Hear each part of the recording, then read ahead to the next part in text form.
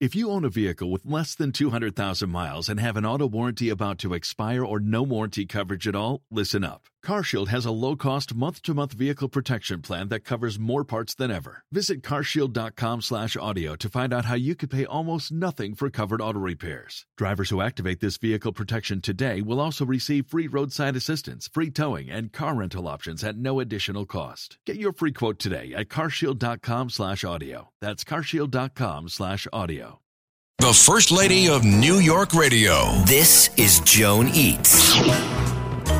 Every year, this particular time of year, we get inundated with requests for my old Ritz cracker stuffing recipe.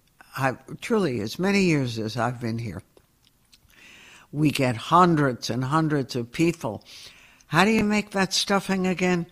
It was our family stuffing or dressing. It was easy, it's inexpensive, and I don't know why it's so delicious, but it's delicious. And here's how we do it. Not a big deal. I take 5 large onions, and I like to buy them at Costco, where the onions are the size of watermelons. And 5, you can't imagine how many onions that is. I have a half a cup of chicken fat or vegetable oil. Chicken fat is better if you can find it. I know what you're thinking. It sounds horrible, but it isn't. It's really good, and it's no worse for you than any of the fake stuff. And I cut up 2 or 3 stalks of celery, smush 2 boxes or 3 of Ritz crackers, crush them, 2 eggs, and if you're putting them not in the turkey, I don't do that in the turkey, but next to the turkey, then you can use the drippings from the turkey or some chicken stock. If you don't have homemade, you can get a can. And a couple of tablespoons of butter if you're using stock. So preheat the oven to 350 in a large fry pan over medium heat. Add the oil or the chicken fat. Brown the onions, stir them frequently, turn the heat down to medium when the onions have wilted and become golden, and cook. It takes me about 20 minutes total till they really turn brown. I crush the Ritz crackers in my hand. The largest pieces are no bigger than a nickel.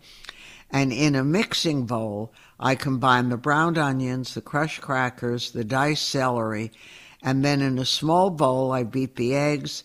I add a half a cup of the chicken broth. I leave the rest of it for basting, and I pour the mixture over the crackers and mix again. I put the stuffing in a 2-quart casserole, not too tight, place in a 350 oven, and I bake. Melt the butter, if using stock, not drippings, and add to the chicken broth. Baste the casserole with the broth mixture or the turkey drippings every 20 minutes or so. And if used to cook the stuffing inside the turkey, it takes an hour and a half. I don't like to do that inside. I forget who told me, but somewhere, someone had mentioned that it's not the healthiest thing to do, to put it inside because you can get bacteria. I don't know.